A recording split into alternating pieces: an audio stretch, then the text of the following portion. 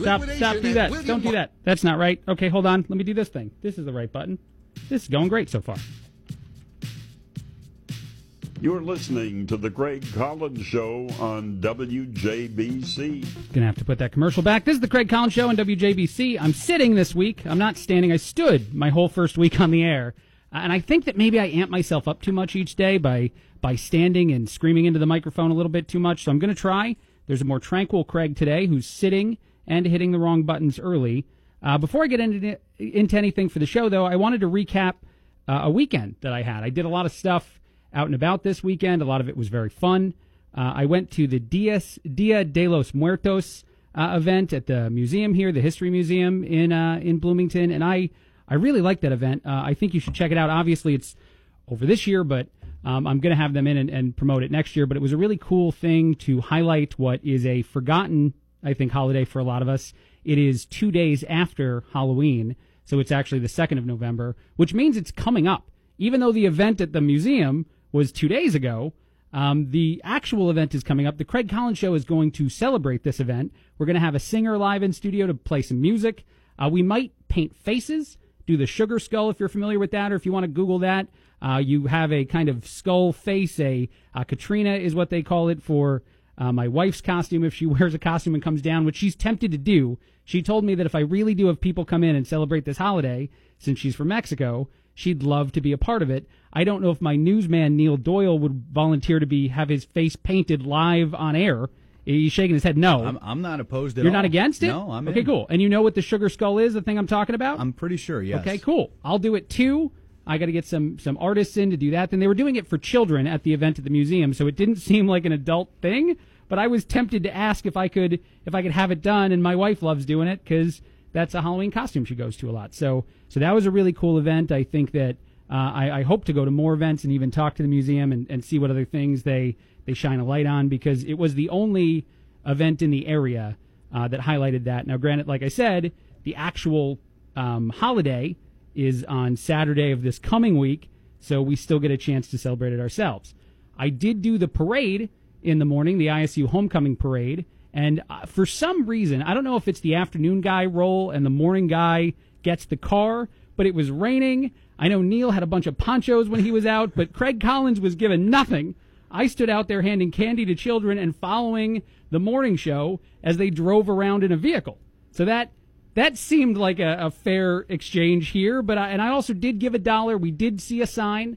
Scott had asked people to put up a sign, and we got one, so I paid at least one person, I assume, at the next parade, which I don't think Scott's making, the Christmas one. But if you guys want to make signs again for us, I'll give you dollars again. We will buy your fandom one at a time here at WJBC. We're excited about that. But it was a fun parade. The thing I noticed, though, is does everyone, Neil, you've done this parade several times, does everyone throw candy? Is that the role for the parade people? Do we throw it at people? I've done a couple parades. I'm a tosser. I like to toss. I mean, if there's some really young kids, right. I'll maybe come over and help them out and hand it. But okay. If it looks like they're a little bit older, I just give them a little toss, and then they kind of scramble for it, and there you go. And you just keep moving. I wasn't ready for the forcing people to scramble for it, so I let every single person that I gave candy to at the parade on Saturday pick a piece out of my bag. It slowed up the parade a lot. If anyone was wondering why the second half was going slow, it was solely Craig Collins' fault. But I also didn't want to dictate, like, if you want a different candy than the one I'm throwing you, I'd like for you to have the option to pick it. And the most fun part of doing that was noticing which kids are probably harder to parent than other ones. Because you walk up to them and you're like, here, take one piece of candy, and I'm staring at them. Like, I am within very close proximity to see if you break the rule that I just recently gave you, and quite a few kids, handful of candy, and took off. And it was awesome. I'm not going to stop you. I said one, you took 60. That's fine. That's between now you and whoever. But it was just hilarious to watch it. It reminded me of any time I babysit my nephews, because Uncle Craig's rules don't count. Dad's rules, my brother's rules, they matter. But when I babysit and I give them a rule, maybe I'm not doing it strong enough. Maybe I should be like, there's only one piece of candy. But I don't want to scare kids at a parade. that seems wrong. That seems like the wrong approach to this. Well, so are you going to change next parade you're in? If you're doing the candy again outside, are you changing your method? Or are you going? No, I don't want to throw it at people. Okay. I want to give them the chance. I'm just asking Bloomington. And you know what was the funniest part though? Every so often there was a parent directly behind the kid who broke the rules, and the parents would start yelling at the kid, and then I didn't want to be in that situation either. I'm like, no, just he can have 6 Tootsie Rolls. It's totally fine. See, that's why I'm a tosser. I don't like to get, just toss it and you keep going. See, you're very smart. I involved myself in family fights all Saturday. But the parade was awesome, and even though there was bad weather, and I think I was told several times that it wasn't the turnout that the parade normally gets, it was still a really great time for me. I'm excited to do it again, hopefully in the future, because I want to see it when it's wall-to-wall people, but it was a fun time. And you were actually tailgating all night, and you went to the football game. We did tailgate. We didn't make it to the game because the weather was that bad. We got over to the tailgate lots probably at about 11 or so. Okay. Hung out there and tried to battle the elements as best we could, and then we finally, probably 30 minutes before kickoff. So I think kickoff was at 2. So like 1:30, 1:45, we all kind of looked at each other and were like, do we really want to do this? Right. Like, so we ended up going back to my house. I had a lot of people staying with me this past weekend, so we went back there, hung out. Out of curiosity, at the point when you were deciding whether or not to go to the game, do you mind telling me how inebriated you guys might have been? We had quite a few beers by that point. I can't believe you didn't go. Yeah. That's the kind of decision. The weather was so I wish. It's just crazy. One day from the next. I mean, yesterday was a beautiful, 60-degree sunny day. It's like, why couldn't we have had that Saturday? But yeah, but a real football fan goes any temperature. I know what you're doing there. And you guys had enough in you. You had the liquid courage, and you had the very protective ponchos. I would, by the way. I much rather would have preferred if it would have snowed Saturday rather than the rain. I mean, the rain was just brutal. Yeah, didn't stop. No let up. That's true. You get wet. You start to feel like it changes your mood a lot to just be wet. That is not a fun. And then go sit and watch a whole game. We still had a great time, and we wish we would have went. But yeah, it was a fun weekend. That's fine. I had a great time. Then the last thing I did on Saturday, because I jam-packed my Saturday, we went to the First Responders Charity Ball. There were guys in studio on Friday, a firefighter and 2 cops, which I accidentally misidentified in reverse. And apparently there's no bigger offense to a firefighter and or a cop to call them the other one, because I think it's a playful hatred, but they seem to not necessarily respect the jobs of the other guy. But they were fun guys. We went to the event that night, and Jason Patton, who is a firefighter from Florida, got tased live at the event, and he was supposed to get tased at 6 o'clock, but then it got delayed to the last thing in the night because rumors started to swirl that if he had some sort of bad reaction to it, it's the kind of thing you wouldn't want to stay at a party because of, apparently some things can go wrong. Not he would be fine in almost every case, but yeah, I don't really want to say what it was that they were worried about happening. Yeah. But let's just say that he didn't eat a lot, and he didn't drink a lot that evening, just, to keep himself prepared. Sure. Yeah. But he got tased at the end of the night, and he started to say some disparaging things about the police officer who had him connected via taser, and then the tasing, he got tased 4 times by the end of it, which I didn't know. Every time it went off, we felt worse for this guy, but eventually he popped up and seemed okay. So that was all for a charity. And there's a video of him getting tased, a very brief one, because the cops wanted to share a better one. Apparently they took several. But there's one at the Craig Collins Show, which is on Facebook. My Instagram, Craig Collins, has it as well, so you can look there for the video of Jason Patton getting tased as he rips on cops. He is a firefighter from Florida. It was a heck of a weekend. And then Sunday we did nothing, because we did so many things on Saturday that Sunday we decided, I think we went shopping at Fresh Time. I like the Fresh Time, by the way. That's a great place. I haven't been to Fresh Time. It's good. They have a lot of good. I ate a frozen food option from them today for lunch.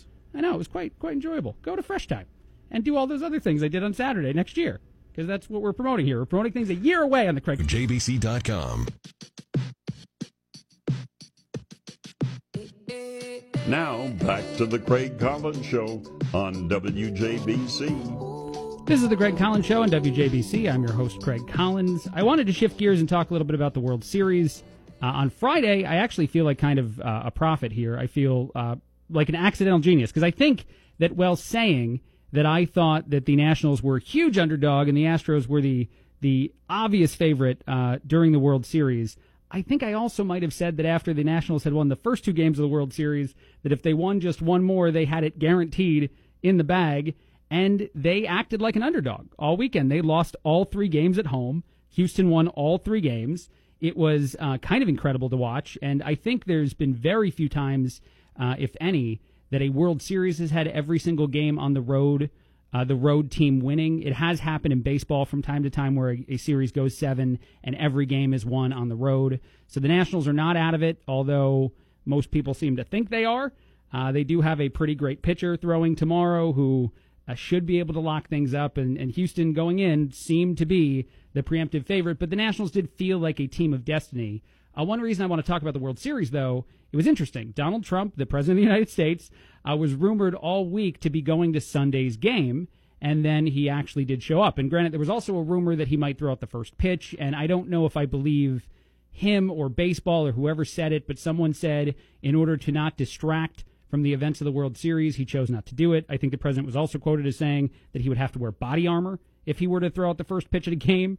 And again, he doesn't strike me as the kind of guy who would prevent himself from distracting from things, and anyway, he didn't throw out the first pitch. The fans, though, still seem to react quite a bit to him being there, and I know I have the audio somewhere if I can find it, but they chanted, lock him up during the game. I think at one point a impeach Trump logo or impeach Trump banner was hung and then quickly removed from the stands. So it was an interesting thing to watch going on during a baseball game. And there was actually one other controversy that no one has talked about. It's not a political controversy, and actually, okay, people have. I don't think I've heard anybody here mention it yet, and maybe I just missed that too.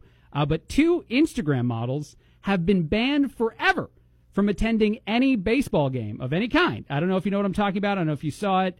The footage quickly went viral on the internet, which is not shocking at all when you talk about what it is. But there were 2 Instagram models who, during Game 5 last night, decided they wanted to help the Nationals by distracting a great Houston Astros pitcher, Garrett Cole. And so Julia Rose and her, I think the brand manager, Lauren Summer, and these are both from a online magazine called Shag Mag, which I read online, by the way. It doesn't completely live up to what it sounds like it is. It's supposed to be a magazine covering all kinds of things. There are some interesting pieces of material on it, but for the most part, it's your regular online magazine giving you, random stories all over the internet. But these 2 women, they tried to flash Garrett Cole and distract him. And what I thought was interesting about this whole story is that they shared online the letter they got from Baseball Today, and it said, and I quote, "During the game, you violated the fan code of conduct by exposing yourselves during the 7th inning in order to promote a business." This is the letter from MLB. "You are hereby banned from all Major League Baseball stadium and facilities indefinitely." That is a strong approach, though. If you're a fan of a team and you really want your guys to win, I think they're probably going just a bit too far trying to guarantee that happens. All right, I got Sanjay Gupta. I got more Craig Collins show. We're going to talk to Homes for Hope later on in today's show.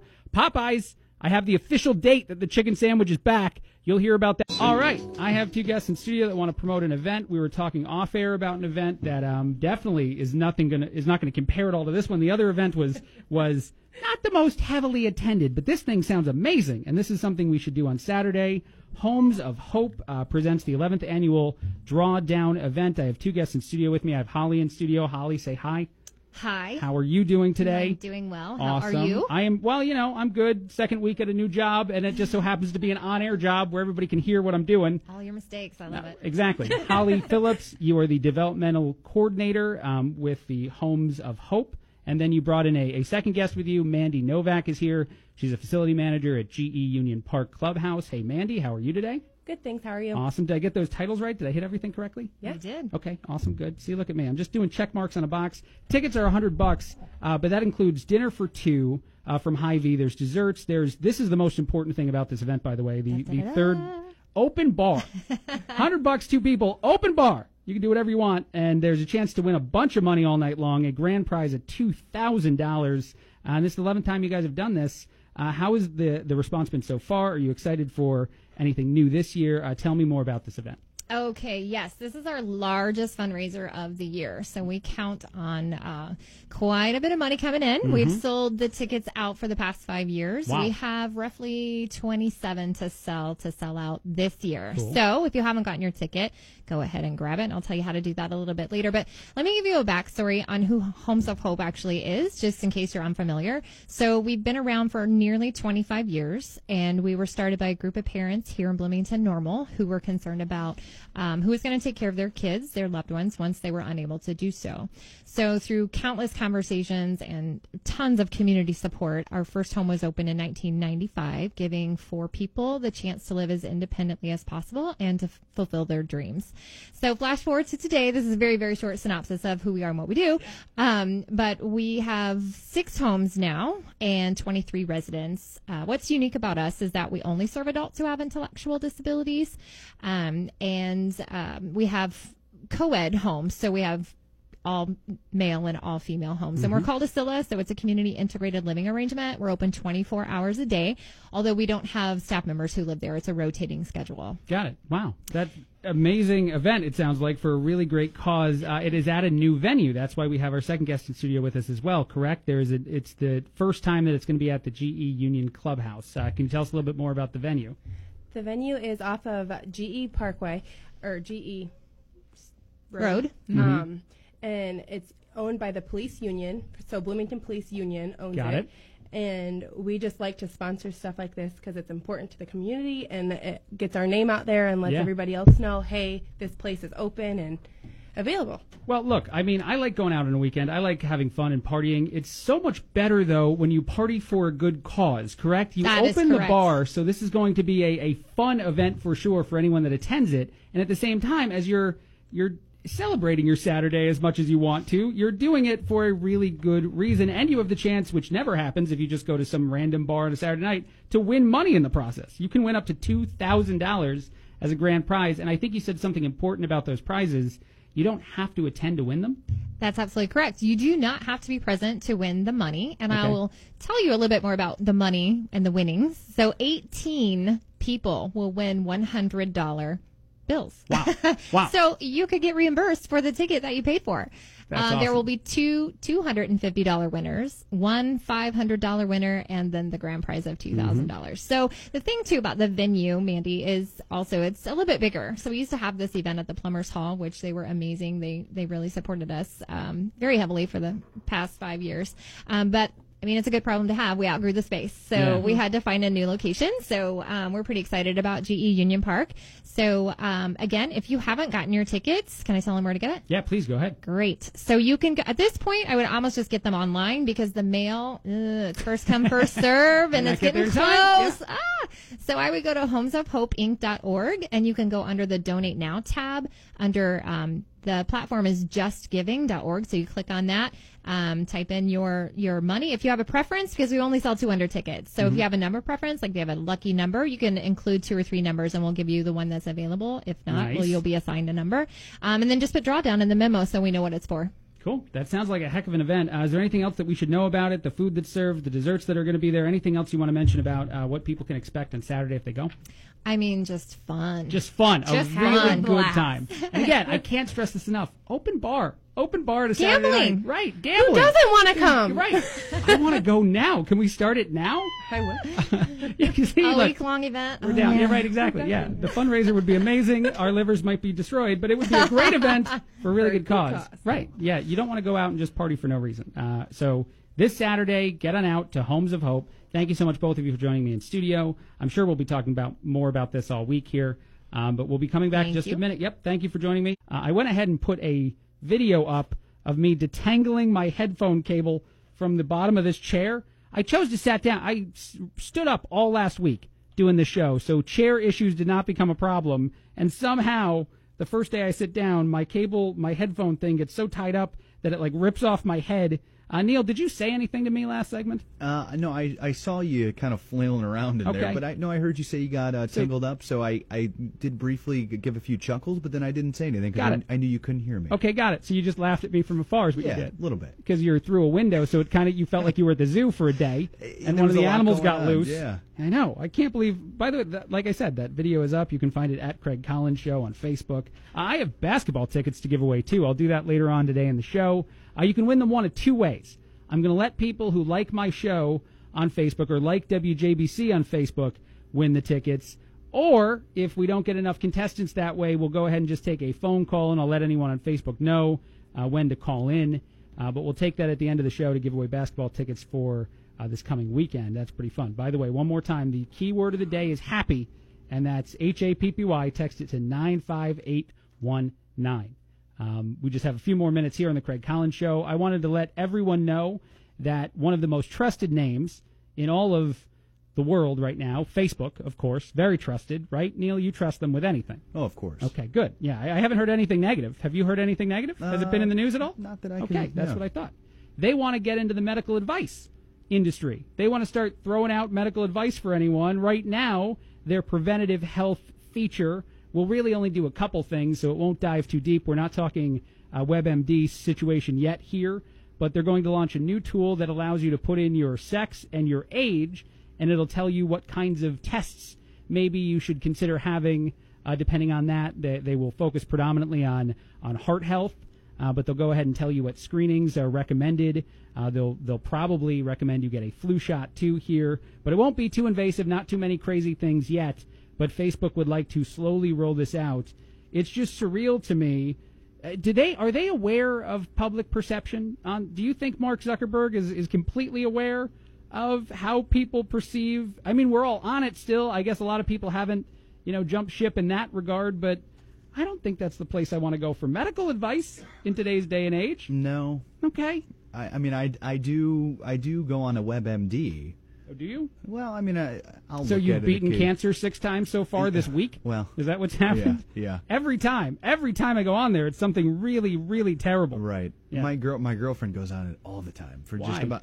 I don't know, like if there's any minor issue with anything, whether it be her or I, she's. Okay, see, that's what I was wondering. She's going on the WebMD. See, I was wondering if she did it for you. Because one of the things about doing it for yourself is, okay, if you want to freak yourself out, that's fine. But every time you complain about an illness, she researches immediately and then tells you to get like a screening. She likes to look it up. She doesn't go to the extreme and say, "Oh, you need to," but she'll be like, "Oh, maybe it's this or that." But then I learn and I teach myself, maybe I just shouldn't complain about like little things like, my hip's so sore from, and it's probably because I, actually worked out for the first time in forever, or like even for when we had our Turkey Bowl event a couple weeks ago here. You at the injured station. yourself bowling, yeah. Well, it wasn't even injured. I'm a lefty, so my left forearm was sore, and I couldn't for the life of me on Monday. Hold I'm on. like, what is wrong? And I'm like, you know what? It was from bowling. I'm piecing all these things together now because you did come in the office and mention that you were injured, or you said tired, I guess. I wonder if maybe this is just like a genius move by your girlfriend. She doesn't want you to worry about your illnesses and things, so she overdoes it with the WebMD to get you to stop complaining. Maybe it is a genius stroke, and one that I probably need to have worked on me. I always complain about any illness I have to the wife, and now we're giving her great advice. Go on at WebMD and tell me that it's cancer, and I'm just going to stop talking. Right. Okay, fine. Honey, I'm sorry. I'll get over this soon. That is awesome. That is a really good approach to that. Yeah, she does. Maybe that is that. I never really thought about it like that. I think she's just, crazy like a fox is what this is here.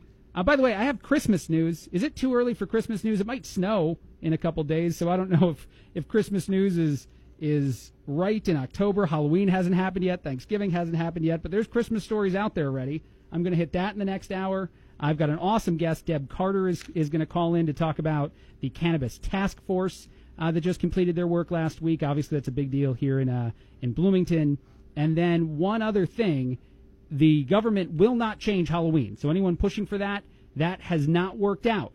But people don't care. They have a new solution to the problem of having Halloween on a weekday. Did you see a lot of that, Neil, that people were upset whenever Halloween falls on a weekday? It's difficult. I did see that. It's hard to trick-or-treat. It's hard to get the kids. They would like it to be moved officially to weekends. My birthday is Halloween, so I'm very anti. Yes, I'm very anti that changing. But there is a new plan for the people that would like to celebrate the holiday on Saturday every year that I'll talk about later on today. And then a sinkhole has struck.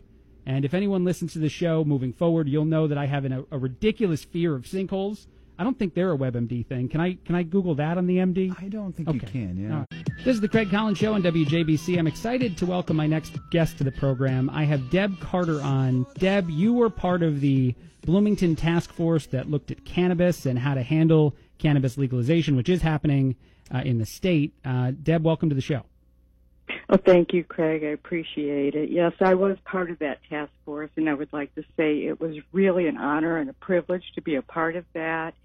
And the amount of work and the very small amount of time that everyone did, the unbiased and thorough research was amazing. Yeah, for sure. So for anyone that's not familiar with what you guys did, and I believe your work was just completed this past week, but talk a little bit more about what the objective was of the task force and what maybe the conclusion was. Well, the objectives of the task force were just to research what we could about having a legal recreational dispensary in Bloomington, the pros and cons of that. We had three choices as we saw it: to opt in and allow it, opt out, wait and see, and then possibly come back at a further time, or opt out completely.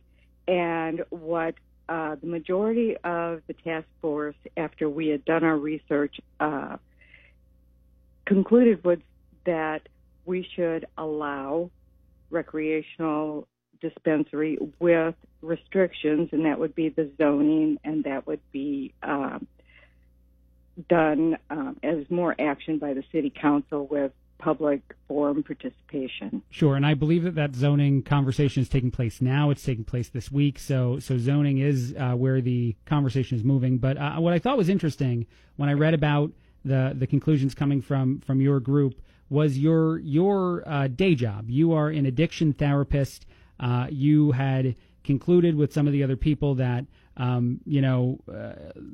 working toward allowing the dispensaries and stuff made more sense. And I do wonder, since your role as an addiction therapist would allow you to connect with people who struggle with all kinds, certainly not just cannabis, but all kinds of different things. And I know one of the biggest concerns maybe for people that wanted to prevent a dispensary from being in Bloomington was any sort of fear that this might enhance addiction or might enhance drug use, those kind of things. So I'm thrilled to have you on to talk a little bit about that.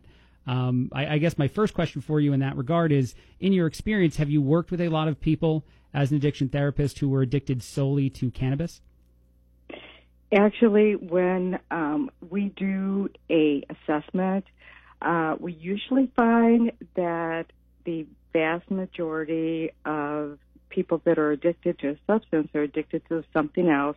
Cannabis addiction, cannabis use disorder, let's call it that, is usually either a secondary or a tertiary finding. So I've been in the addiction field and off and on working with people directly since 1996.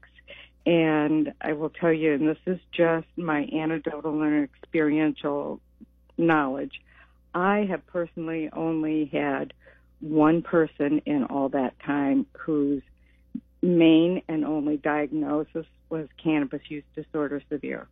What were that one patient's risks or anything? I guess I'm also curious, and I don't know if you can tell us this, if the patient wound up getting over the addiction, but what were some of the biggest concerns in that one case? Well, this was a 19-year-old, and he was actually a college student, and he was using cannabis every hour on the hour. Got it. And that would be cannabis use severe. Sure. This was actually the first time I had seen a cannabis withdrawal, which was he actually went through episodes of insomnia and anxiety off and on. It lasted for about 10 days, but this is a young man that also had a co-occurring diagnosis of OCD, so that's obsessive compulsive disorder. So he was actually smoking at one point, getting up and smoking cannabis every hour on the hour, 24/7. Okay. And then the people that you said that you've treated that had cannabis as a secondary or even a third type of, what were some of their risk factors, some of the things going on in some of those cases, if you don't mind sharing a little bit of that? Those risk factors were their primary diagnosis. For example, opioid addiction, benzodiazepine, alcohol abuse, cocaine. Wow. Cannabis disorder usually goes in conjunction with some of the other use disorders along that line.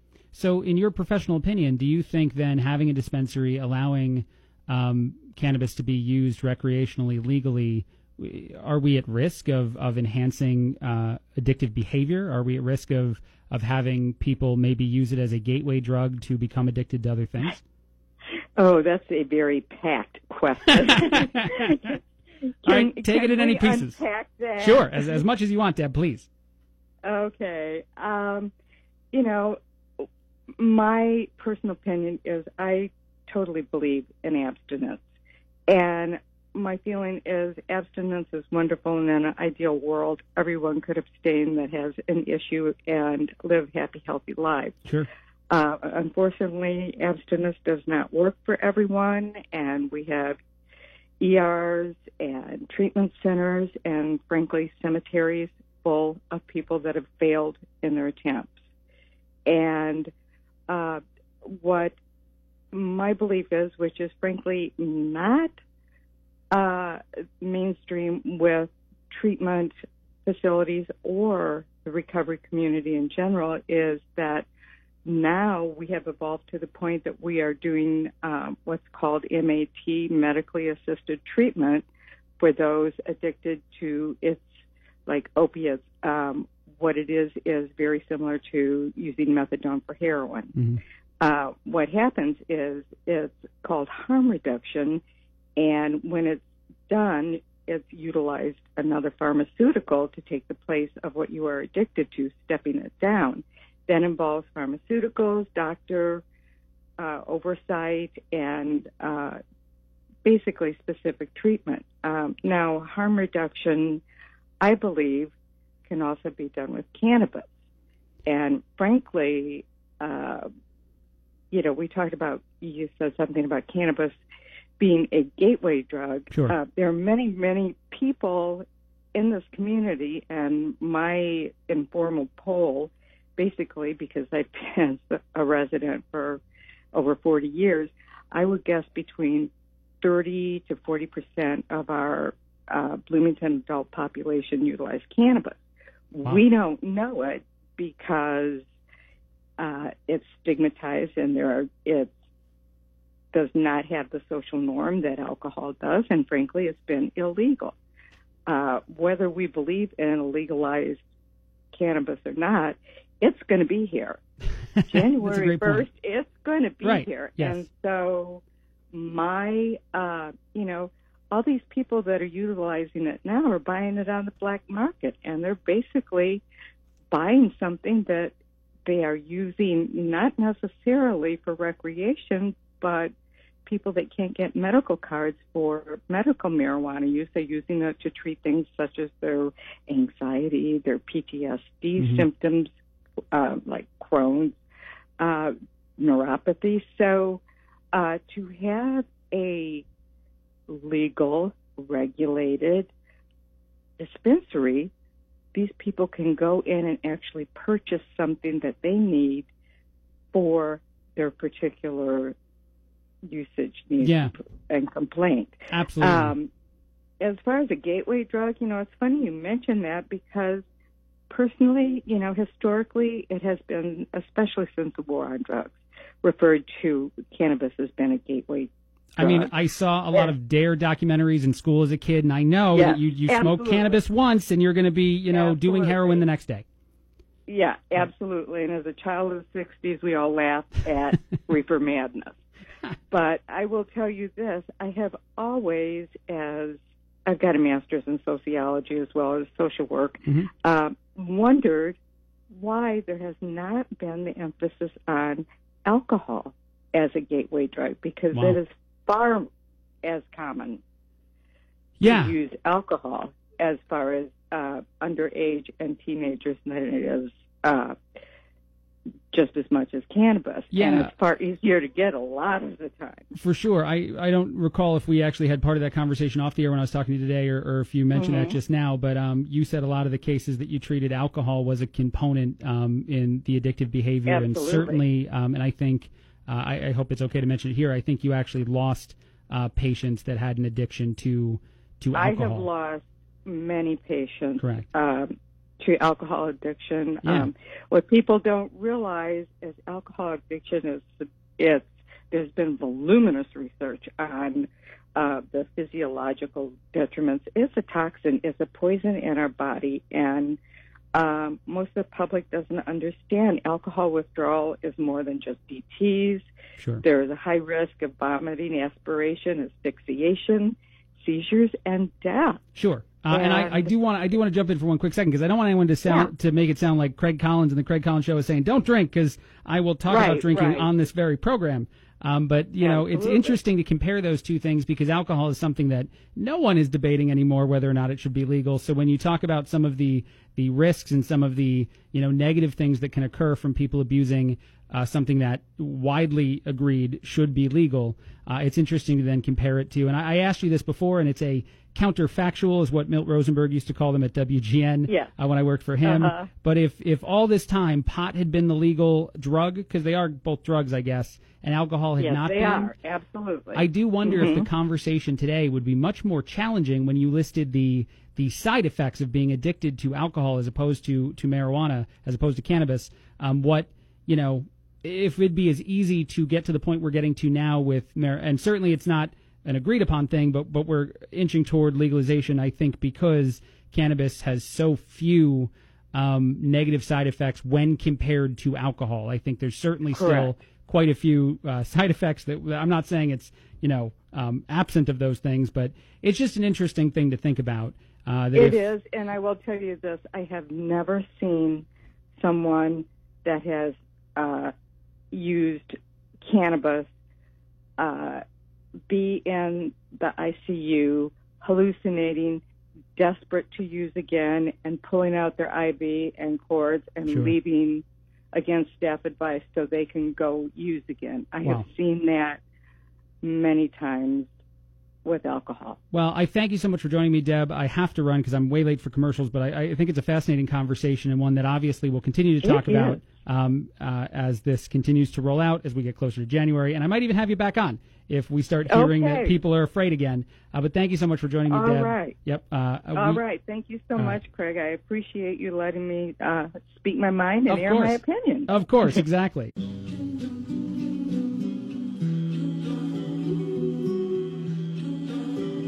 This is Kanye West's new album.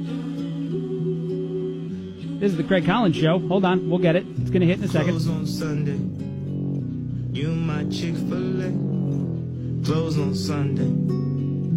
You my Chick-fil-A. That's right. Kanye West has put out a brand new album. He actually steers quite a bit into Christian music in this one. He's still doing his regular thing. There's still a lot of rapping, a lot of hip-hop represented on it. There's a lot of choir stuff, a lot of like big gospel pieces, and it's actually a relatively short album.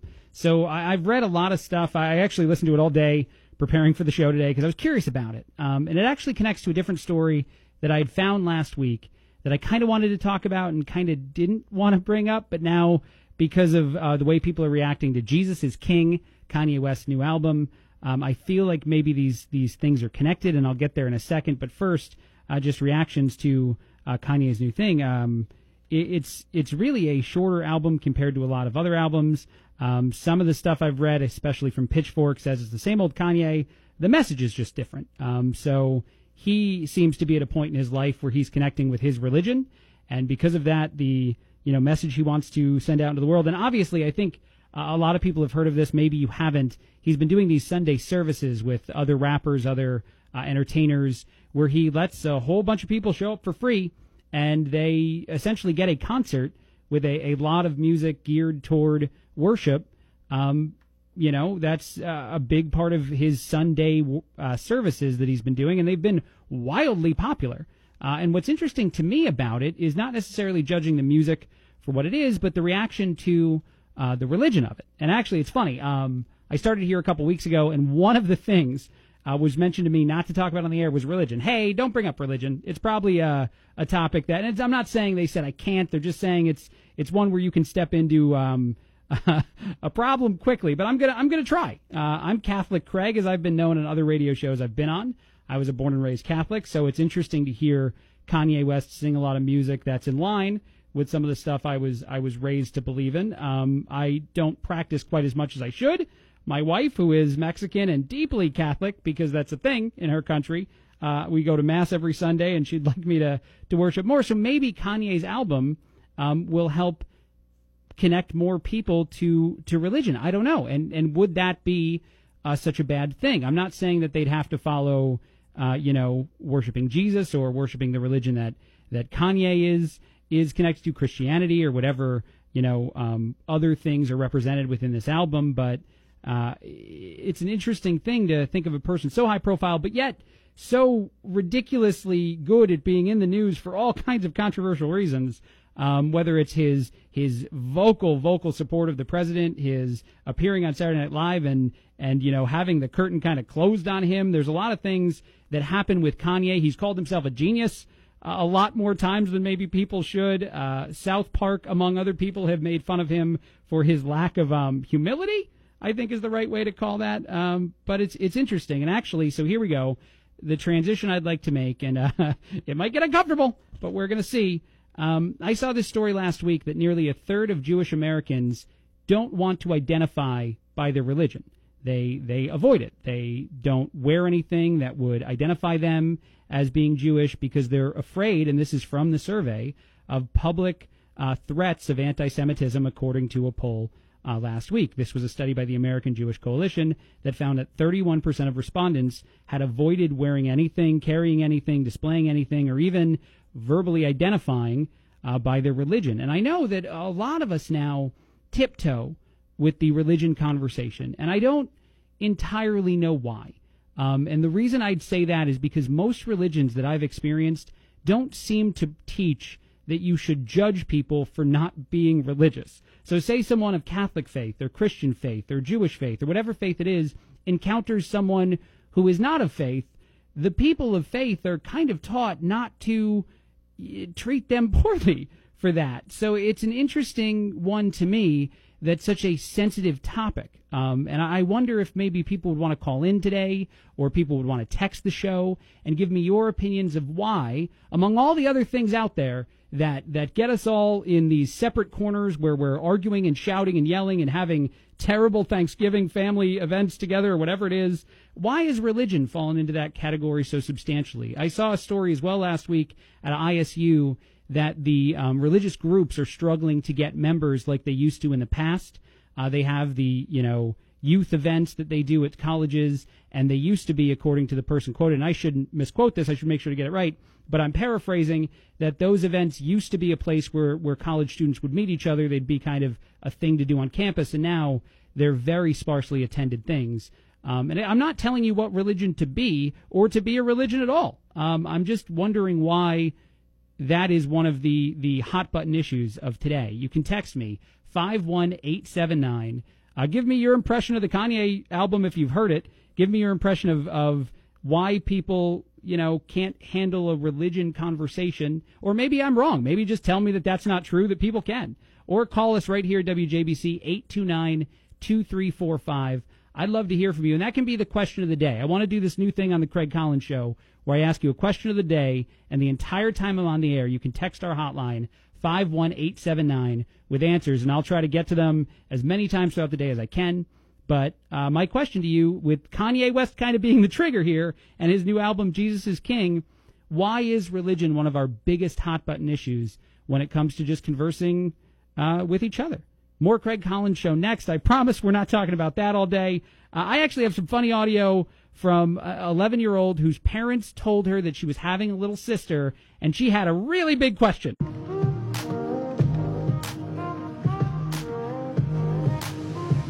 This is the the Craig Collins Show on WJBC. Welcome back. I just asked the question of the day on the Craig Collins Show. My question is, why is religion such a hot-button issue? I know, I'm going big. I'm going big early. Probably will get sillier questions throughout the week, like should Neil and I have our faces painted in studio in celebration of Dias de los Muertos Day. But today, the question is, why is religion become such a hot-button issue? Why is it so difficult for people to talk about?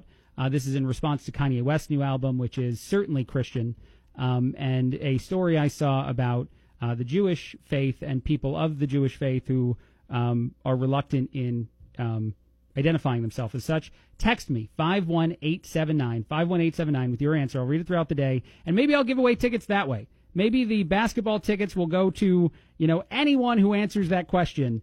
I don't care what your answer is. I'm not going to judge one answer to another. But if you text me at 51879 and just give me an answer to that question, you're entered to win basketball tickets for this weekend for the ISU game. All right, moving on.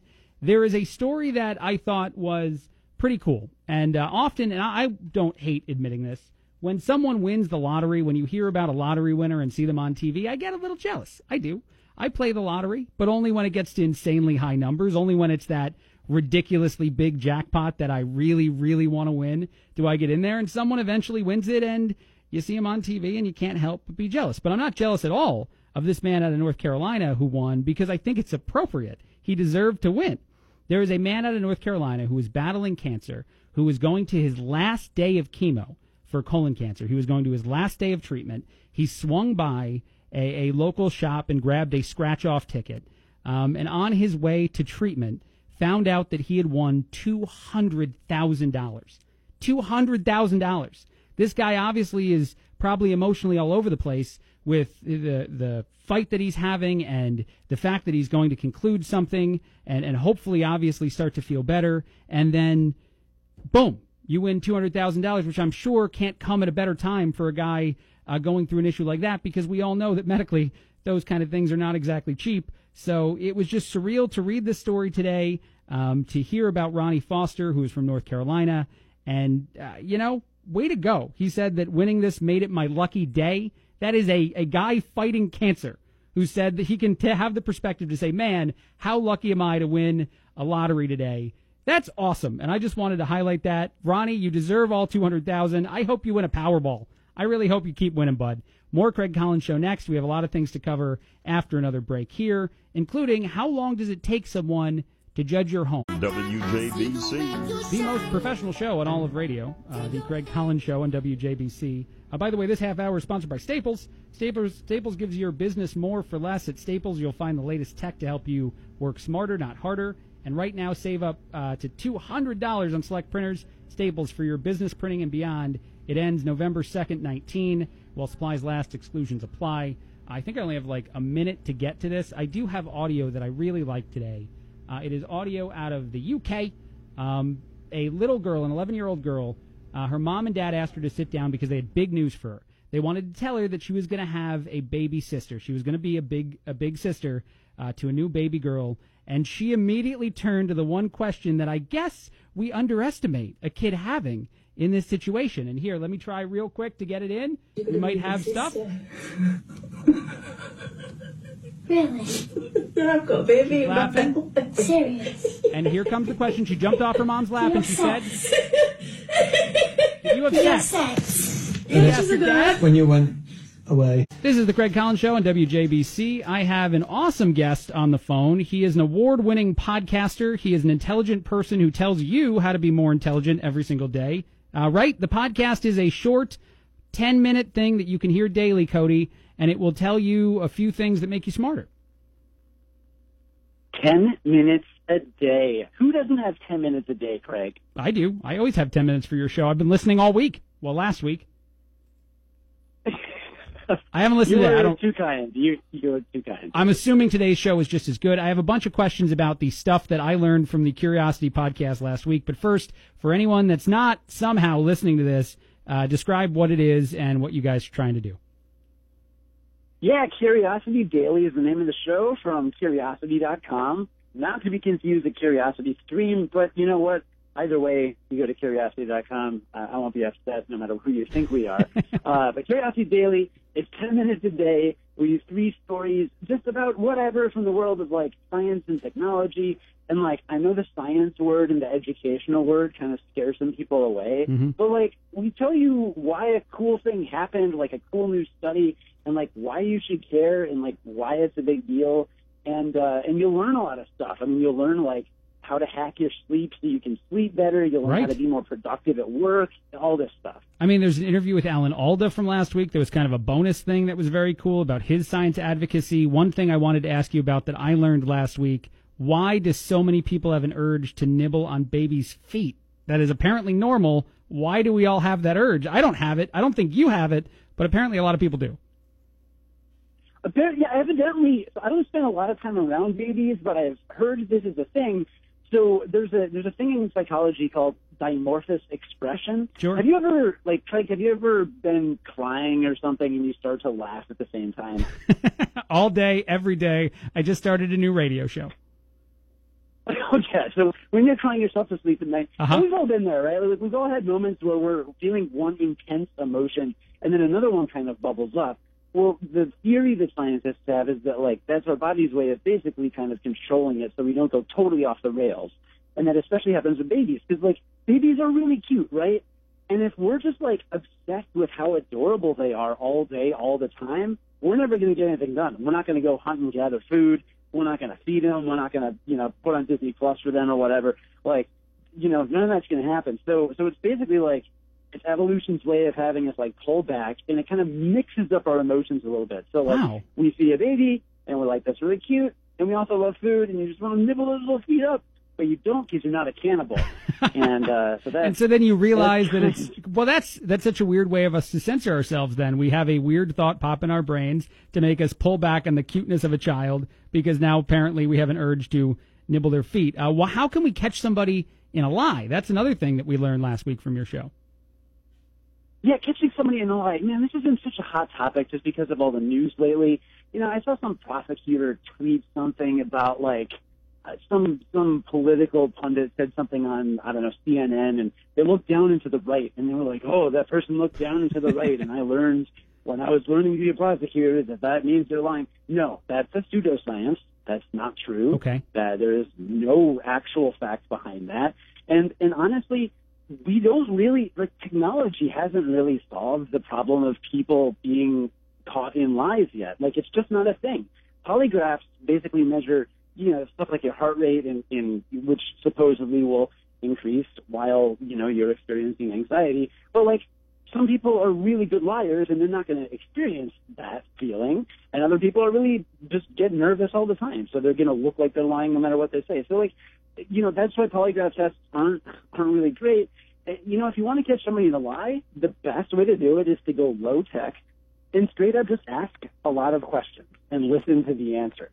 Oh, so just trick if them. You're wondering where your kids went last night, you think your kids snuck out. Oh, what'd you do last night? Oh, I did this. Well, what video game were you playing? Okay. Well, were you playing with your friends? Just, like, keep drilling deeper because they'll have to make up more and more facts, and then that's how you catch them in a lie. Wow. So you essentially play detective like a cop, and you then go back and check their story with their sources to see if they're... That's awesome. I thought that it was true if you looked up and to the left that it was coming out of the creative part of your brain. That's not... You're telling me I'm all wrong. These things are... There's even a training, the Micro Expressions Training Tool, or MET. If you work for the TSA, you may have learned this. The MET is actually a training strategy that supposedly teaches humans to detect liars. Well, in scientific settings, the rate of finding actual liars using that is no greater than chance. Wow. So it's just totally bogus, like placebo training. I mean, yes, some people have tells, and there are probably a couple things out there that can give it away a little bit, but, like, for the most part, really, research shows, and, like, studies of a bunch of people trying this show that the best thing to do is just ask a lot of questions, listen to the answers, and see how specific they are. These are the kind of things you will learn from the Curiosity Daily podcast. You can subscribe on all the different podcast places. And if you happen to be a smart technology person and a smart speaker person, you can do what I do. Just add it to your Alexa news briefing, and it will tell you. You'll hear Cody's voice when you wake up for 10 minutes each day while you're having coffee, and you'll learn a few really cool things. Cody, you're a smart guy. I want to ask you a couple questions that you're not expecting. I just want to throw two things at you before I let you go, because this is something that I had teased earlier in the show today, and I don't know where you fall on it. There's a lot of debate as to when Halloween should be. People feel like it should be on a Saturday all the time. You and I have been friends for a little while. I think you know that Halloween is my birthday, so I'm anti that move completely. But apparently there's a new Change.org petition asking to celebrate a national trick-or-treat day on the first Saturday in November or the last Saturday in October, one or the other, each year. So Halloween stays on the 31st, and then we get this crappy National Trick-or-Treat Day. I want your take on that story. I mean, look, the Saturday before Halloween, was this year was what, a couple days ago, right? Yep. Well, if you were in Chicago, the entire city was pretty much underwater. I don't think it's rained that hard in years and years and years. And it's like, why is the one day of the year that's dedicated to letting kids walk around and get candy, why is that day like literally when winter is pretty much started? Right. That doesn't seem to make any sense. Like if I want to, if I'm not older and I'm hitting the bars and I want to wear a sexy cat costume, which obviously is my go-to costume. I got you. I'd like to not have to wear a coat over that. I don't know. The whole timing is off. Right. Your wife Casey, does she respond well to the sexy cat costume when you throw it on? She loves the sexy cat costume. Okay, it went over really well. I don't have any more. Nope. We can stop. I don't have any more questions. I don't want any more information about that.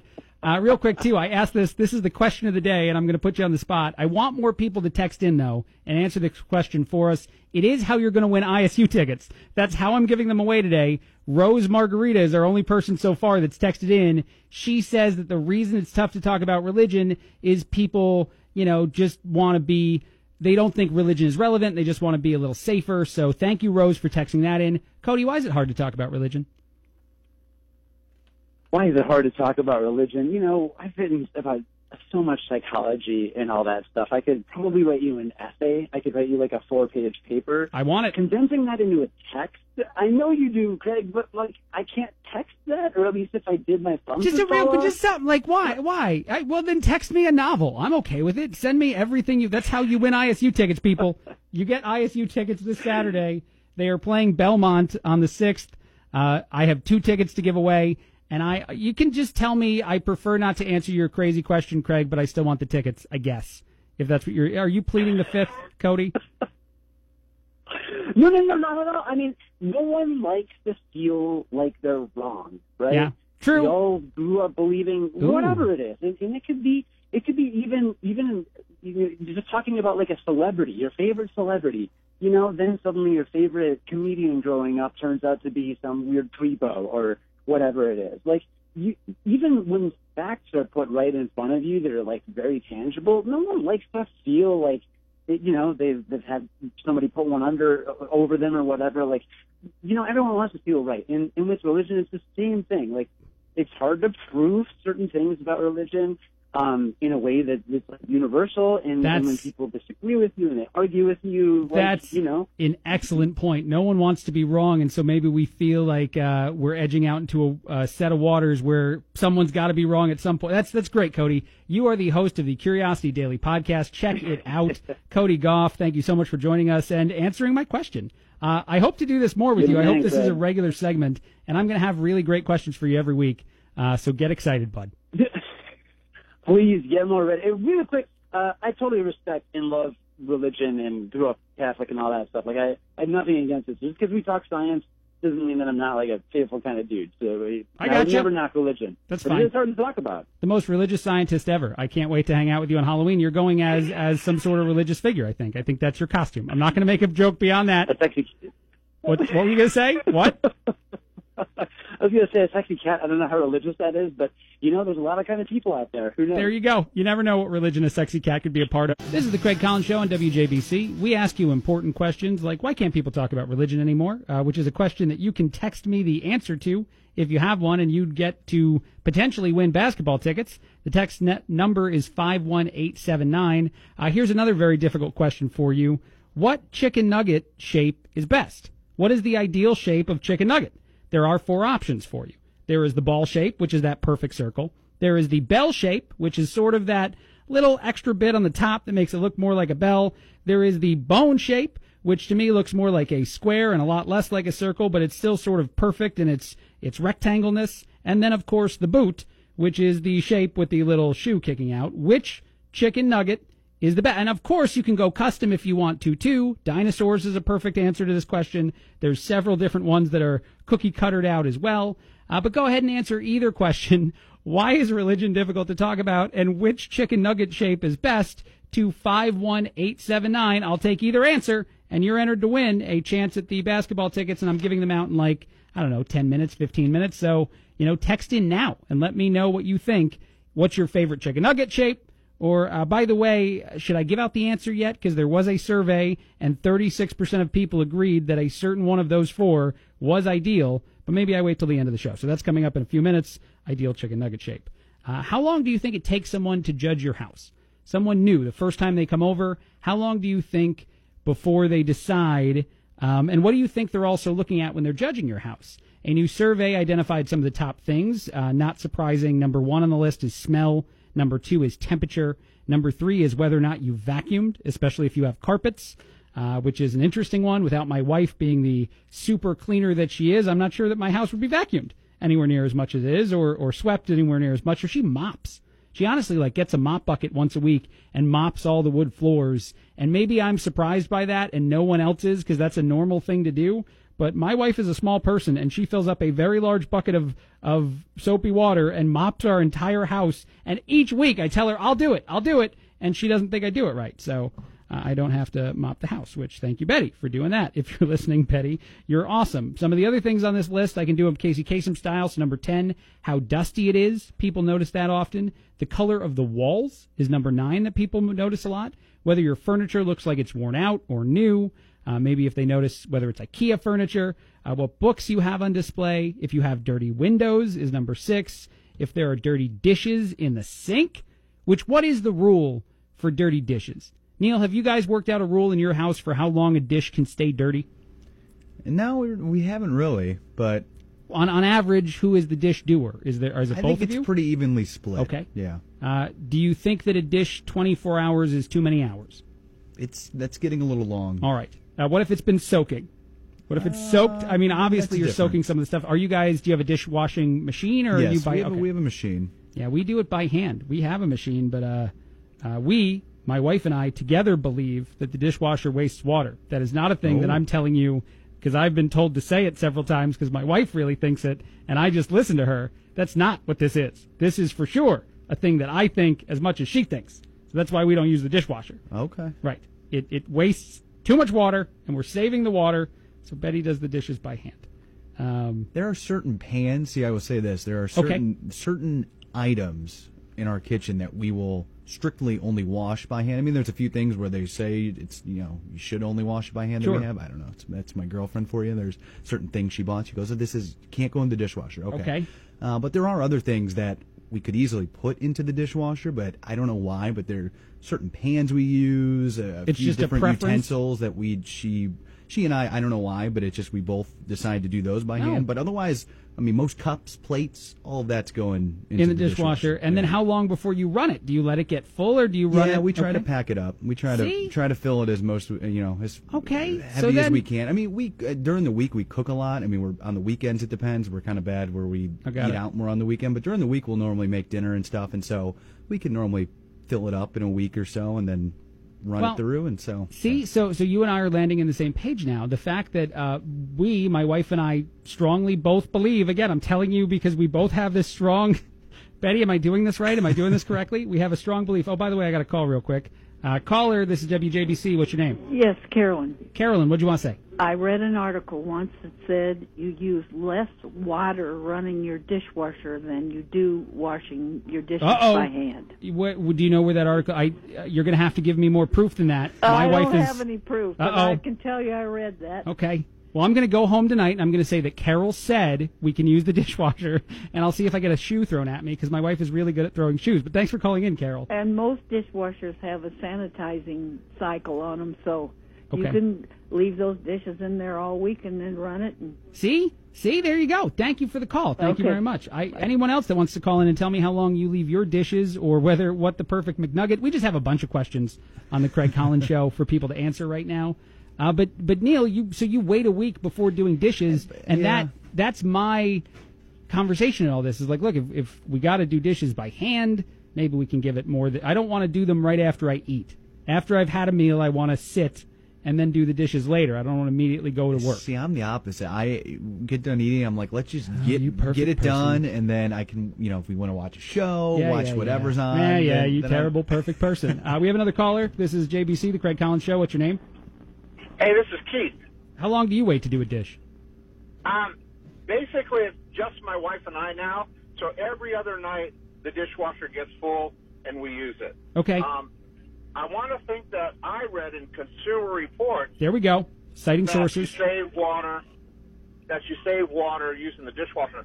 The other issue, besides the water, is if you're using a sponge it's going to get dirty. Over and over again, well, it gets full of bacteria. Yeah. No, I got it. So as the previous caller said, there's a sanitizer we put in ours too, and it's like a car wash. Forgive me. What was your name again, sir? Keith. Keith, thank you so much. I'm going to go home tonight, and I'm going to say that Keith and Carol told me that we use the dishwasher now. But honestly, my wife's Mexican, and she throws shoes fiercely. You have no idea how much. And she's a small person, man, so you don't expect it. And all of a sudden, it comes flying at you, Keith. But thank you for the call. All right. Good night. Good night. And Consumer Reports, too. He cited his source. I need those things, people. We need 3 or 4 sources checked. It's like doing a news story. You need to talk to multiple people. Multiple witnesses need to be involved. And eventually, we might use a dishwasher. What chicken nugget is the best? People were asked this question, and people responded in force to which chicken nugget is the best. The number one choice was 36% of the vote. Number 2 had 22% of the vote. Number 3 had 13, and number 4, 7. I will remind you what the shapes are before telling you the winner. I feel like I need a drum roll. The shapes are a perfect ball, a perfect circle, a bell, one chicken nugget that has a little bit, extra on the top, and then sort of it looks a lot like a bell. The bone is the rectangle one, and then the boot is the one that looks like a shoe from Monopoly. And then, of course, these are not part of the survey, but I'm sure people threw out the dinosaur and all the other molded options. But these are just the regular chicken nuggets. And obviously, they come in all different sizes. 36% of people said boot. I don't know if that was a surprise. It's the only one that really looks like what you're saying it is, but that is the favorite chicken nugget of most people. Bone came in second, bell third, and a perfect circle, which is the one that I like because how often does that happen? Does something look exactly correct? And, by chance, we didn't do this on purpose. Only 7% of people like that one. So... Neil, do you have a perfect chicken nugget shape that you enjoy? Yeah, you know what? I kind of like the boot. Do you? Yeah, I don't mind it. Are you a Monopoly guy? I'll play it, but it's not like I'm over the top. Okay. I wish you were over the top. I love that as an add-on. I wish you were like super intense about it. You had one here at work, and you were dying to play with anyone that wants to play at any time because Monopoly gets vicious quick. It can, but it does look like a Monopoly, piece. So that's why I say that. The boot, number one option. Apparently our newsman Neil, totally on board with that. Did you know that the reason the Astros are winning this World Series, apparently, at least the last 3 games, has been because of an unwashed shirt? Really? Yes, one of the Astros players, Alex Bregman, has worn the same shirt to games 3, 4, and 5. He has not washed it in between games like any good sports superstitious person would do, and they've won all 3 games. So he was asked if he will wash it before Game 6. Now, there is a day off today. So that means that Alex is considering saving this shirt for 2 days and just leaving it unwashed. I don't know how long, it looks like it's the thing he wears when he walks into the stadium before changing into his uniform. He's not playing baseball in this shirt. It's a little, striped shirt that he has. So maybe it's not getting that dirty. Maybe it's not as smelly as people seem to think it is. But he has a good luck charm that he promises to not wash and wear. And we'll see if the Astros win again. But it's because of an unwashed shirt. apparently. When you said unwashed shirt, I thought it was maybe like the undershirt under the jersey. I was going to say that is a bold move. Well, I mean, famously, Michael Jordan wore a pair of North Carolina shorts under his shorts every single game he ever played in. That's what the rumor is, and we're still not sure if he washed those shorts in between, which would be a very bold move for a basketball player to go unwashed short. And I never noticed people interviewing Michael that seemed to, like, pull away, so I'm assuming he washed it. But, yeah you never know. Never know. By the way, this Nationals fan kind of stole my heart the other day. I love this dude. He was at the game, and there was a home run hit by an opposing player, Yordan Alvarez, and he didn't necessarily care enough to try to catch the ball. He was also, of course, holding 2 Bud Lights, one in each hand. So instead of trying to catch the ball, he just took it off of his chest. So if you watch the video, he leans into the home run ball as it's flying toward him. It bounces off his chest. He then slowly puts down one of his beers to pick up the home run ball, kept the ball, kept both Bud Lights fully filled, no spillage. It was amazing to watch. This was better than the game, to be honest. There is a clip out there on the internet. I'll share it on the Craig Collins Show.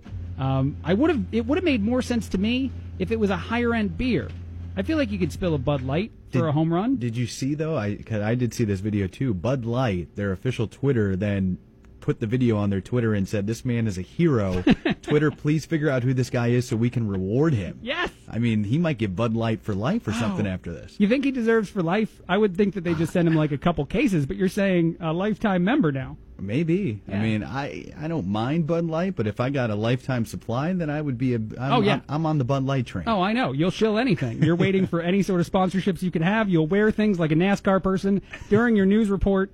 I get it. It is fair to say, too, that he bought these at a sporting event, so I'm sure those Bud Lights were like $25.50 each. Right. So in that case, maybe I wouldn't willingly spill them. But it's just funny that he didn't try to get it. He still wanted the ball, so you just play goalie, and you let it hit you directly off the chest like a man. Yeah, that's a power move. I mean, that probably is going to leave a nice welt, bruise. I can only imagine how he's feeling today. Yeah, no, I can't either. There was a study also that found that athletes routinely leave some of their morals on the sidelines when playing sports. Apparently, people like to maybe break a few of the rules. I'm not saying that they do anything worse than that, but I don't know. I've played a pickup basketball game at the Y before, and I don't think, I think maybe a referee would benefit us. I don't think that everybody's playing completely fair, but this study found that a majority of athletes, given the opportunity to cheat at the sport they are playing, and certainly playing professionally, some of them would do just a little bit. They wouldn't go too far. We're not talking,